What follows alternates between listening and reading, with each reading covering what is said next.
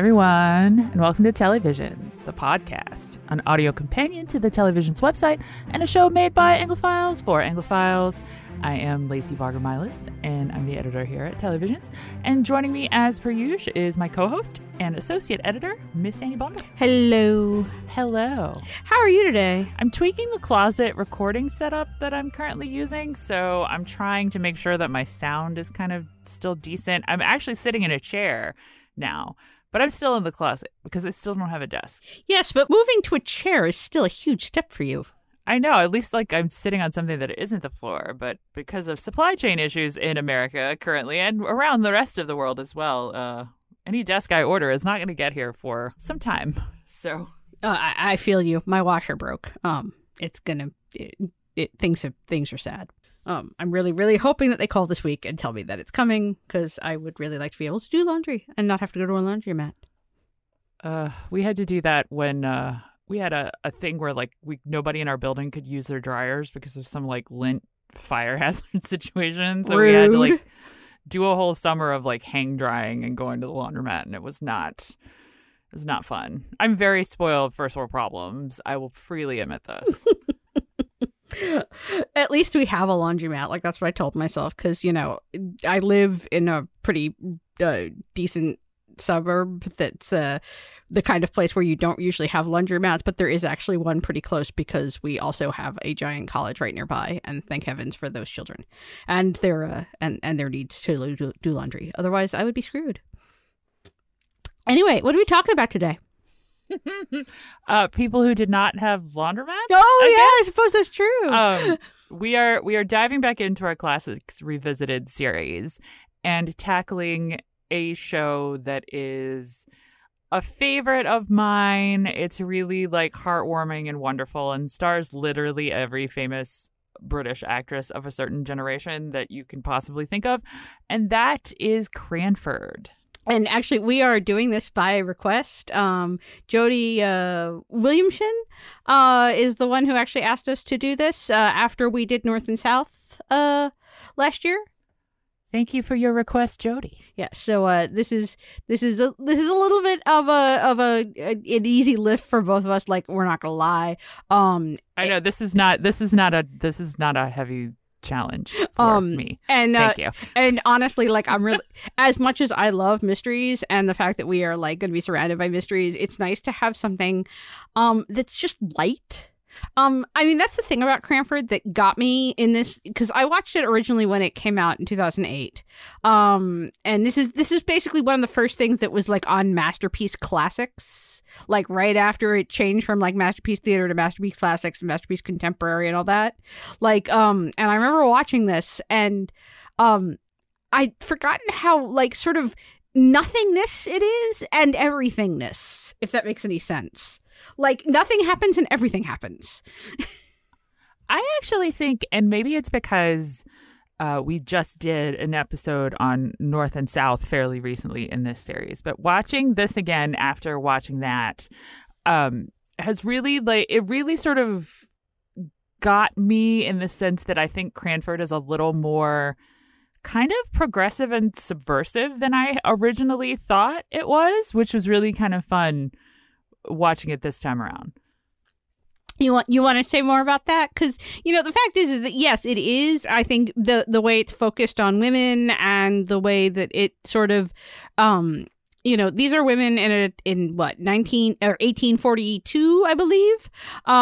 Basically, it's like a year in the life almost. Like, it's, you know, each episode is like, you know, like June, and then suddenly it's November, and then it's May of the next year. So it's like 1842, 1843, 1844-ish, which is just the beginning of Victoria's reign. And we know at this point that, you know, women are very, you know, their lives are very structured, and they're not, you know, allowed a lot of freedom. And I think, you know, seeing people... Honestly, there's a little bit of we work within the system, how to work within the system of the patriarchy and find happiness is, but also just like that these people have, like, that these people's lives are important and that we're telling their story. I think it's important to note that this is a story about women who are not married. Oh, yes, And that's true. A lot of these women are widows. Some of them are spinsters. Some of them are just single. But they are women who exist together communally outside of sort of a male-dominated space. And they have formed their own little community that helps and supports each other. And they have a surprising amount of agency and personal power because they exist outside of that space. How would you explain the plot of this? Because it's sort of okay. First of all, for those who aren't up on Elizabeth Gaskell, who is the author whose works this is based on, this is actually who also wrote North and South. Yes, just a little FYI. Basically, this is taking 3 novels, Cranford, My Lady Ludlow, and Mr. Harrison's Confessions, and sort of twining them together into 3 stories in one. And it's not a bad thing. It's just that it does make trying to describe it to somebody a little difficult because it's sort of like everything's sort of happening all at once and nothing's happening at the same time. I think in a big picture way, I would say it is the story of the titular market village called Cranford, which is in Cheshire, and it is basically the story of kind of progress and change. It's a slice of life small town story about just sort of the day-to-day happenings in this village. Like a new doctor arrives in town. Yes. And shakes up everything. But it's But he doesn't really shake up anything, and he just marries some nice girl at the end. Yeah, it's a story about a very specific place that's in a very specific time period and how resistant to change a lot of the people who live there are, but how the change is coming anyway, whether they like it or not. And also it's a lot about the relationships between all the women and just how the town itself kind of has a personality. I think, they're all obsessed with propriety and manners, and there's literally a woman whose sole job, it appears to be, to run around and tell everybody the latest gossip that is happening. Speaking of which, we should talk about the fact, one of the reasons why this seemed like a really good moment to do Cranford, other than, we'd had some space between North and South and now, is also because this is one of those shows where every so often a show comes along on the BBC, which stars every single person you've ever seen on every PBS show, all just sort of remixed together in a different format. And we have one coming up in the next few weeks called Sherwood. And it actually was part of what made me think of Cranford, because Cranford is literally everybody you've ever seen in every PBS show all together in one series.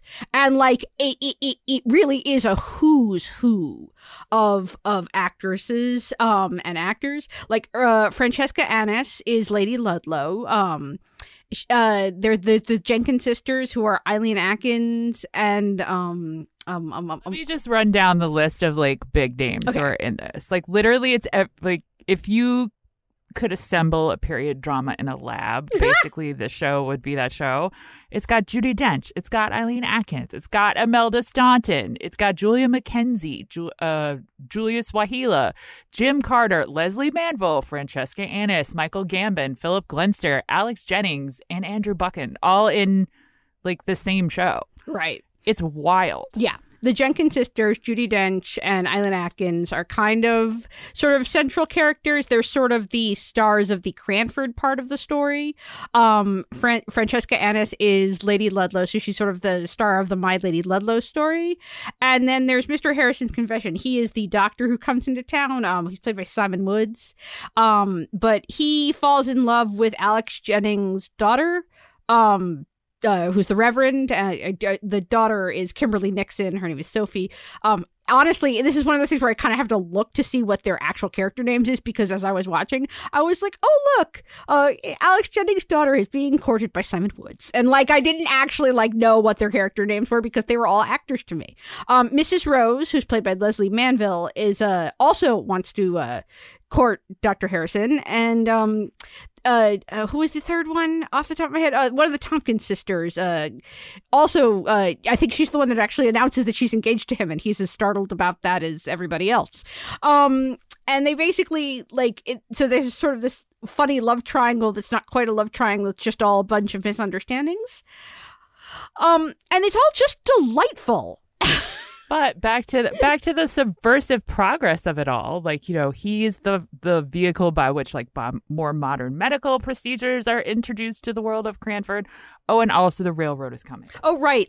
So the reason that Dr. Harrison is such a catch is because when he first comes to town, he basically, rather than amputate a leg the way that would happen normally when a farmer gets injured, he uses modern medicine and saves the guy's leg and basically makes it so that he doesn't, basically makes it so he can keep working and keep having a livelihood and stay alive.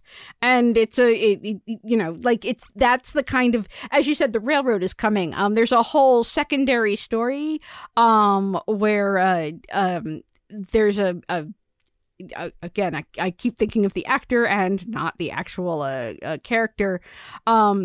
Basically, he keeps asking this woman to marry him and she keeps saying no.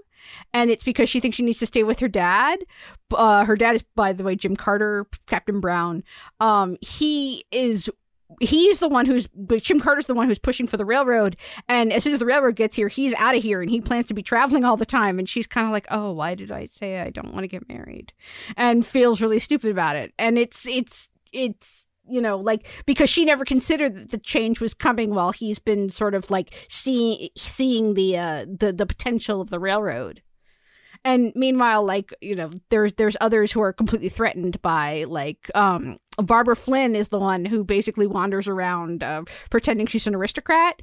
And she's the one who every time something with change happens, she freaks out and starts spreading rumors about how terrible it's going to be. I will try to summarize, sort of the main push of the series, initially at least, revolves around Deborah and Maddie, two siblings who are played by Eileen Atkins and Judi Dench. And they have, I'm not sure how exactly she's related to them, but a young woman named Mary Smith comes to stay with them. And that's kind of one of the big kickoffs of all this change that is happening, because she's coming to board with them. And she is, she's a little different than the sisters are. Deborah, who is Eileen Atkins, is a lot more assertive. She's a lot more strict about these are the rules of propriety that have to be observed. You can only have candles on at this many hours of the day. She has very firm opinions about what women are allowed to do and stay respectable. And Maddie, who is Judi Dench, is the quieter, sort of softer sister who is, I think, clearly a product of the fact that she grew up with a sister like Deborah. And she's very used to following in her footsteps and not putting up a lot of fuss and not sharing her opinions, especially if they might differ from her sisters. And a big arc of the series is the way that Maddie ultimately finds a voice of her own, and how their new house guest basically kind of introduces the two of them and a lot of the other women in the town to more modern modern attitudes about what women can and should be allowed to do. Yeah. I actually, Maddie to me is kind of almost the heroine of this. I know there's a level where the romance is sort of is supposed to be sort of central to these sorts of things. And, the show ends with Sophie and Dr. Harrison getting married. But honestly, the first time I watched it, Maddie to me was kind of the heroine. And I was, this is one of the few series where they actually have the nerve to kill off a major character. I know, and it's so unexpected, and it's just really you think it's gonna be a joke, but it's real, and it's very. I had not watched this in a while since before I watched it for Classics Revisited, and I was genuinely shocked all over again. Yeah. And that sort of is sort of the thing that's the thing that basically gets Maddie to find her voice and grow up and start to talk for herself and really take charge of her life. And I always thought of that as sort of she was the one I always rooted for when I watched this when it first came out. I did too, but I don't know if that's because of her character or just because I will literally go to war for Judi Dench. Like, I don't care. But by the way, I had forgotten that Imelda Staunton is Octavia Pole, the gossip, the self-appointed news crier of the town, basically. She and Jim Carter have been married since like the 1980s. This is yet another project where the two of them got to be on screen together without actually being like characters that were married in any kind of way. I love her too, just because she's such a jolt of comic relief in any scene that she's in. And every time that Octavia Pole shows up, like, it really is like everything. It's almost like the whole thing speeds up like a half point because she talks so fast and she has so much gossip and she has so much energy, and then she blows back out again, and everybody's like, oh. I thought about, because we were talking about Dr. Harrison's sort of medical miracles, and I just, there's so much that's like satisfying in the smallest moments about the show. There's a scene that I remember specifically it's very early on in the first episode, and Dr. Harrison is performing some kind of experimental surgery on someone. I don't remember what it is, but I do remember that all the women like come together, sort of spearheaded by Deborah, to like gather up their ends of candles that they've been using, because they're all about economizing. So they use the wicks like right down to the bottom, but they all like donate them to the cause so that Dr. Harrison can perform this operation with enough light to see by. And I just like, it's that kind of thing that's so like, it should not be like a moment that you applaud in a movie theater when something like this happens, but the show makes it like that, and I love it. Yeah, the show also, it really is sort of, as I said, this is the sort of, you think that doesn't seem like a really big thing to build like a major emotional moment around, but it really is, because that's the kind of thing that you need to get by in these times. And especially like in modern day where we simply don't have that kind of community anymore. Because you don't need it to get by. You don't need it to survive in the same sort of way. Like, I think that's part of why it's so satisfying to watch, because it's something we don't have as much anymore. I think, well, I think we could have a whole nother conversation about whether or not we still need to do that nowadays, because I think that's something that's very strongly divided on kind of like class lines in our current society. And if you live in a more rural or poorer sort of neighborhood, that kind of community is exactly how those places still thrive. But that's a whole nother topic for another episode. What I will change the subject to is I think the thing I love the most about Cranford, out of many things, is it would be really easy to make all these women, because they're all very, in many ways, they're very high strung. They kind of feel like caricatures sometimes. It would be really easy to make the show about them all being the butt of the joke, and to make it about, look at this modern doctor who's come in and like revitalized this town full of backward people, or just like laugh at how much they really do love the community they've made, and how they genuinely fear it going away or turning into something that they don't recognize. But the show doesn't do that at all. Like, it just says, here are their idiosyncrasies. Yes, they're weird in their own little ways, but their story still has value, and their story is still worth telling, and we're not going to make fun of them for it. I think it's also important to note that this was a production that was spearheaded by women and written by women. The woman who sort of drove this project is the same one who was behind the 1995 Pride and Prejudice and the 1996 Emma. I did not know that, but that makes perfect sense to me. Also, and this is actually my favorite part, because I realized this about partway through watching, is that it's the person who wrote it is Heidi Thomas. who What? Yup. Call the midwife. Yes, and I thought that was something that was very. I thought that really. This is actually this and Return to Cranford were basically the two things she did right before she did Call the Midwife. It's hard to imagine her doing anything other than Call the Midwife, because Call the Midwife has been on for no, yonks, but like if you look at it, because this was done in 2007 and 2000, this was done in 2007, and they did Return to Cranford in 2009/2010, and then basically we had Call the Midwife. Like that was her next big project. That really does make a lot of sense, because like thinking about it from that perspective, I can see a lot of similarities in the way that the relationships between all these women are written. I also thought, and this is actually something that I went and looked up because I was sort of curious about like who were all the people behind this. Was it directed by a woman? It wasn't directed by a woman, but the guy who directed it, Simon Curtis, is the dude who did the last Downton Abbey movie, The New Era. Gosh, everything is a circle in the world of British entertainment, right? And that was actually the thing that had made me that made me think to myself about how like Jim Carter and Imelda Staunton keep showing up in projects where they're not actually married to each other. And I was like, that's where that thought came from.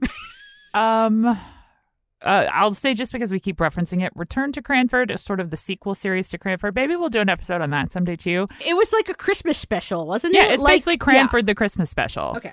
But it's several episodes, I think. I think it's 2 episodes, if I recall correctly. But yeah, it's pretty much, if Cranford did a Christmas special, here's what it would look like.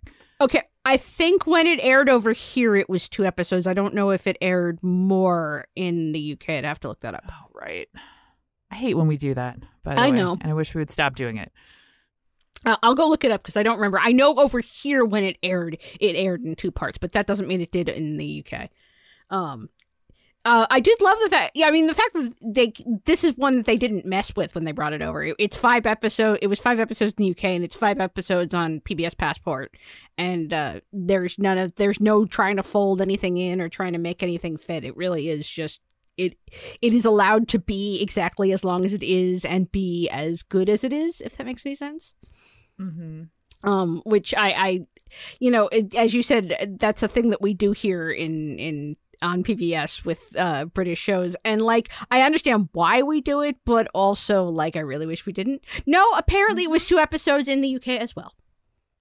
Yeah, I remembered that Return to Cranford is a little bit shorter than sort of Cranford Original Recipe. Yeah, apparently it aired in December on the 20th and the 27th, so basically aired on either side of Christmas. Yeah, Cranford, the Christmas special. Yeah, whereas I think we aired it sometime like in the spring or something, because we always do that. Yeah, that sounds right.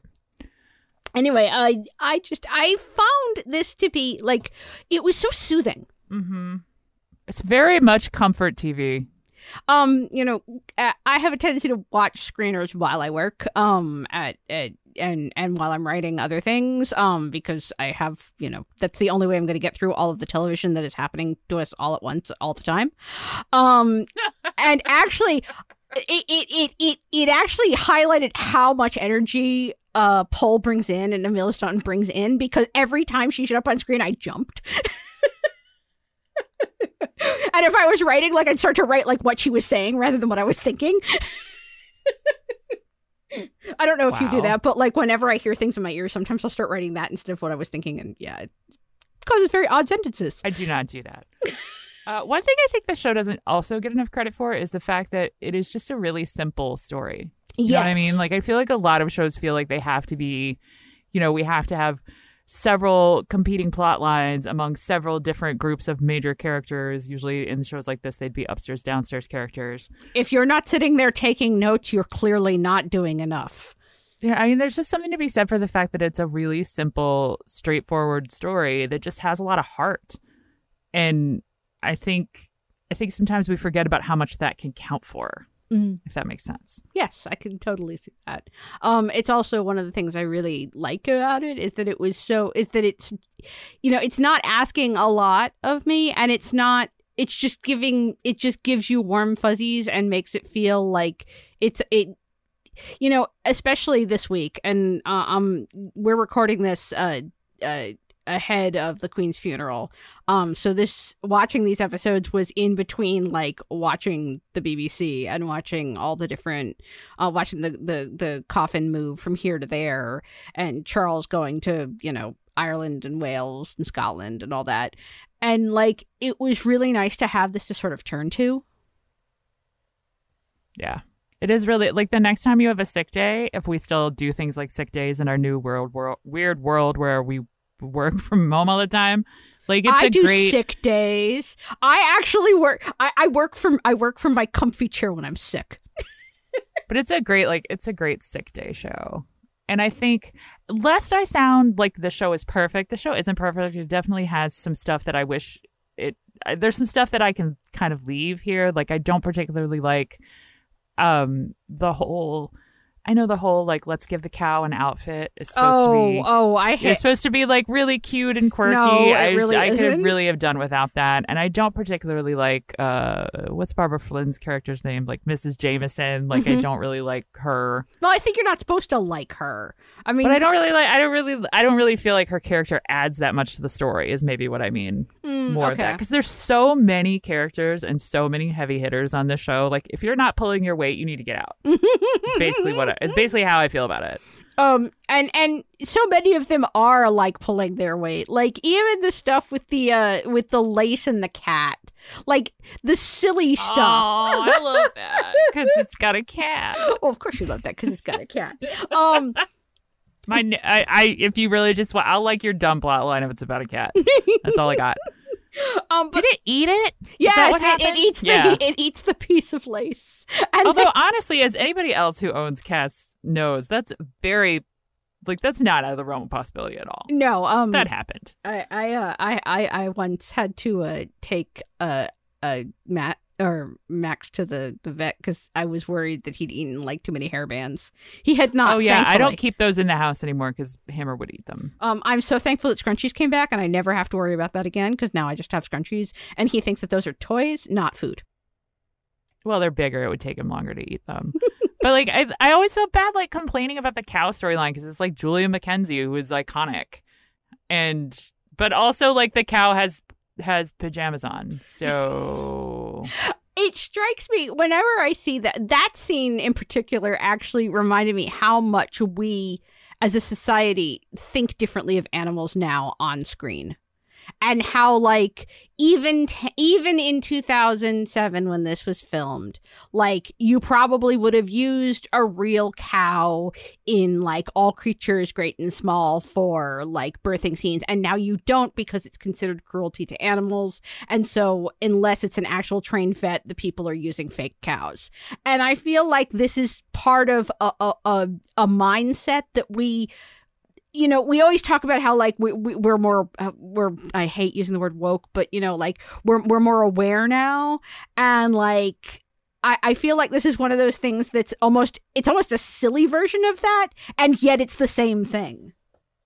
I mean, am I a bad person if I'm just like, I don't really care that they put the cow in clothes? I just thought it was dumb. I was like, man, my thought really was more of, would they do that today? Would you actually get a cow in pajamas on screen today in the same way? And I sort of it reminds me of that meme about like how horses would wear pants. and I just don't. It's not mesh for me. But it's like I don't. This show does such a good job of showing you all the different idiosyncrasies of these women and why they are the way they are and how they've come by a lot of their sort of oddities and quirks naturally. I don't need I don't need to see that one of them puts their animals in clothes. Yes, but at the same time, even so, it is still nice to her about it. Like, even as it's ridiculous and making you laugh, we're not laughing at her, Mm-hmm. I think that's really important, is that nothing about the show, even at its most, let's just say, whimsical, is laughing at them. Yeah, I could see that. I don't think I've ever, like, sat there and, like, just counted the actors in that quite the same way. I think I did for Sherwood, and I think that this is the closest that I've seen to this. But it's really it doesn't happen that often that you get all of them all at once in one project like this. That everybody's schedule just works out and they all show up at once. I mean, especially because so many of them are I'm making air quotes, like the sort of grand dames of British acting. Like, I mean, the only person who's missing here is Maggie Smith. It's true. That's not true. Let's see. Leslie Sharp is missing. Who else is missing? Well, she shows up in Return to Cranford. Basically, all the people who are missing, except for Maggie Smith, show up in Return to Cranford. Also, Tom Hiddleston looking hot and very young. Oh, that's right. Of course. Well, I mean, Jonathan Pryce is also the one who's in Return to Cranston, who I was trying to think of. Oh, Jodie Whittaker, Michelle Dockery. Yeah, It really, we should. Like I said, the only person they're missing is Maggie Smith. Maybe she was busy. I mean, honestly, like I'm glad that we came back to this one, and I'm glad that we've sort of covered the Elizabeth Gaskell stuff because this is sort of the thing that we don't. This is Masterpiece's first like attempt at trying to modernize their classics, and yet it's still so throwback to Masterpiece Theater in a lot of ways that we don't get them in this kind of way anymore. Like I said, I think it's important to like, I don't know. I think it's a great example of the fact that you can do period dramas that still, and North and South is also a great example of this, that you can have a really traditional classic style period drama that still has something meaningful to say to a contemporary audience. Because I think, like I said, this time around, I really found Cranford to have an underlying message that maybe I missed because I hadn't watched North and South in close enough proximity to it. So would you want to see Cranford redone today? That was the other thought that I kept trying to have, is would they redo this? Who would you even put in it? Well, of course, like there is a level of there is definitely the Princess Bride problem of a perfect cast that can never be recreated. But just in general, as a story, like leaving aside that this is the A-list version and will always be the A-list version, in the same way that Pride and Prejudice 1995 is the perfect Pride and Prejudice, they still went and made more of them, so clearly they're gonna, and they'll keep making them because that's the way it works. Would you want to see them try and make a Cranford TV series here in the 2020s? I don't know. And I think it's because it's so hard for me to mentally separate like Cranford, the story, from Cranford, all the people that are in this version of the story. Well, I totally accept that, because there is a level where, like, as I said, when I was watching it, I didn't register any of the character names.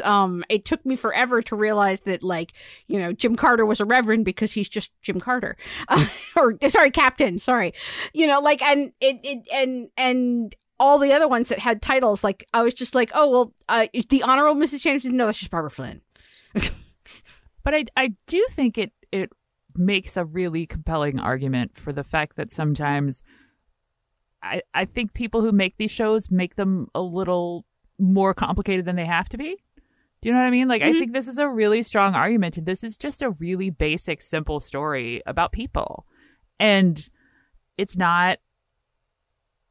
It's not like it's not making, it's not a statement drama. It's not trying to balance being like three different subgenres within one. It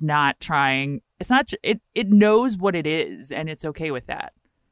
And I think we could do a lot worse than having some more kind of just simple, I use the word traditional, but I don't mean that in like in a going backwards kind of sense, but in a less busy kind of sense, maybe. I don't know. I'm expressing this badly, but I think there's a blueprint here worth following.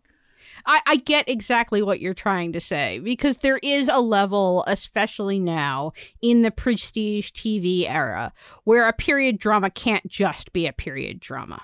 It has to be a period drama and a mystery and a romance and a historical drama and a war story and like it can't just be one thing. It can't just be an old-fashioned comedy, the kind where comedy means it ends with a wedding, right? Like that's no, seriously though, like this is the old school kind of comedy, like not laugh out loud, gross out, but comedy meaning that it's not a tragedy, Yeah. And I think that that's not something that we get a lot of right now because it's not seen as enough. I mean, it's not sexy. It's not sexy. Yeah. You know what I mean? Like, it's not, and I don't mean sexy in a sort of people hooking up way, but I mean, it's just not sexy in the way we view our media currently. Yes. Like, it's not, no one will watch that. It's not going to, we need to make sure that we have the mystery watchers in there too. And we need to make sure that we got like the people who like war stories. And we need to make sure that we got the people who like good costumes. And we need, no, you don't.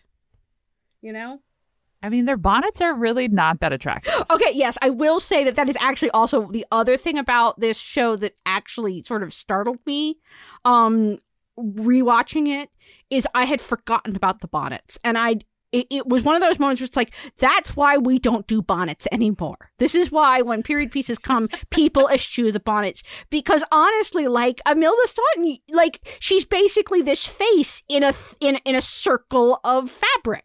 Right. And so many of them very much look like one of the things about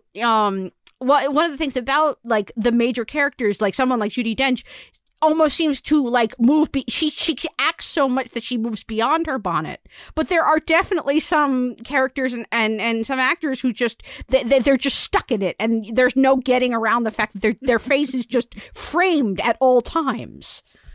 I also think it's interesting that I feel like I'm not a costuming expert by any means, but to me, these costumes feel very true to life in the sense that these are not people who are particularly wealthy. Yes. So their clothing is not, this isn't like Downton Abbey clothes. Do you know what I mean? Like, These are very like normal, serviceable looking like day dresses. It's not, it's, and they rewear them. And the fact that, and nice dresses are a thing that they also appreciate. Like the whole thing at the wedding where they're basically commenting on how fine the weave is of her fabric on the wedding dress as she's driving away. Not like, oh, well, she'll be happy. Oh, well, her like, wow, that's a nice dress. Like that's the sort of simpleness that the costumes play to. Because not everybody in historical dramas was rich. Just like not everybody in the 1920s wore flapper dresses. And I like that. I like the honesty in that. Yeah. Like I said before, I love that scene where they all combine their candle ends because that's a real sacrifice for people, Like that's a real thing that they're committing to this larger endeavor, then that means something in their life. Anyway, like I said, I've apparently become like an Elizabeth Gaskell, like under the table progressive person. So I'm like, look at them acknowledging people of less means. Anyway, in terms of Classics Revisited, I think this is our second to last one this year. I don't think we're going to have a lot of time to come back to Classics Revisited with all of the television that is coming straight at us. So much television. That being said, I really do. This is one that was, as I said at the beginning of the podcast, this is one that was suggested to us by one of our listeners. And we love that because it really does sort of help us like figure out which ones we want to do when we finally do have the time, since we don't get to do these that often. So I really hope people out there, if you have something you really want to listen to, I really want to put out a plea to like email us and let us know. Because we're at televisions@weta.org. For those of you that don't just know that offhand for some reason. I always like your pleas for period dramas because you all know how much I suffer. But there's just, I don't know, the back catalog of everything I have on a Post-it note to get to is very vast. So yes, please send us your listener requests. The lines are open. And thank you, Jody, again for suggesting that we talk about this show, which I love and have loved and enjoyed getting the chance to think about again. That is our show for this week. And We're staring down the barrel of a whole bunch of mysteries, so everyone send me good vibes. Anyway, Annie, tell the people where they can find you on the internet. You can find me at Annie Bundle on Twitter. You can find me at Miss Annie Bundle on Facebook. You can find pictures of my very fuzzy cats and their very fuzzy bellies at Annie Bundle on Instagram. I'm a staff writer here at Elite. I'm a staff writer at Elite Daily and the associate editor here at Televisions. And I also freelance around the web. If you want to know what I wrote this week, you should just, basically go to my Twitter and follow me there because I retweet all of my bylines. Thanks. Woohoo. I am Lacey MB on Twitter. That is LACYMB. And like Annie, I write here a lot at Televisions and around the entertainment web. But I always tweet my bylines. So come and I started to say a weird combination of read and friend. Read and friend me. I don't even know. Are those even words? I also just did a guest appearance on the All Things Tudor podcast to talk about Catherine de Medici and the Serpent Queen, my favorite topic of the moment. So if anyone wants to hear more of my thoughts there, go and check them out. If you have no need for any of that and just want to follow us on social, the site and the pod are on Twitter at Telly_Visions and Televisions blog, all one word, on Facebook. We are a product of WETA, and if you like what we do, you can find more of it at televisions.org, where we've got news, updates, recaps, general ramblings about all sorts of things. We do try to cover a few more classics revisited there than we may have time here on the show. I know I wrote about Cranford a few months ago, but you probably just heard all those thoughts right now. And if you want to help us keep making more great content for your eyes and ears, click on the donate button up top to help us keep doing it. That is our show for this week. Thank you for listening. As always, take care of yourselves, take care of each other. I don't know, pour one out for Queen Elizabeth and everything going on in the world. We'll see you next week.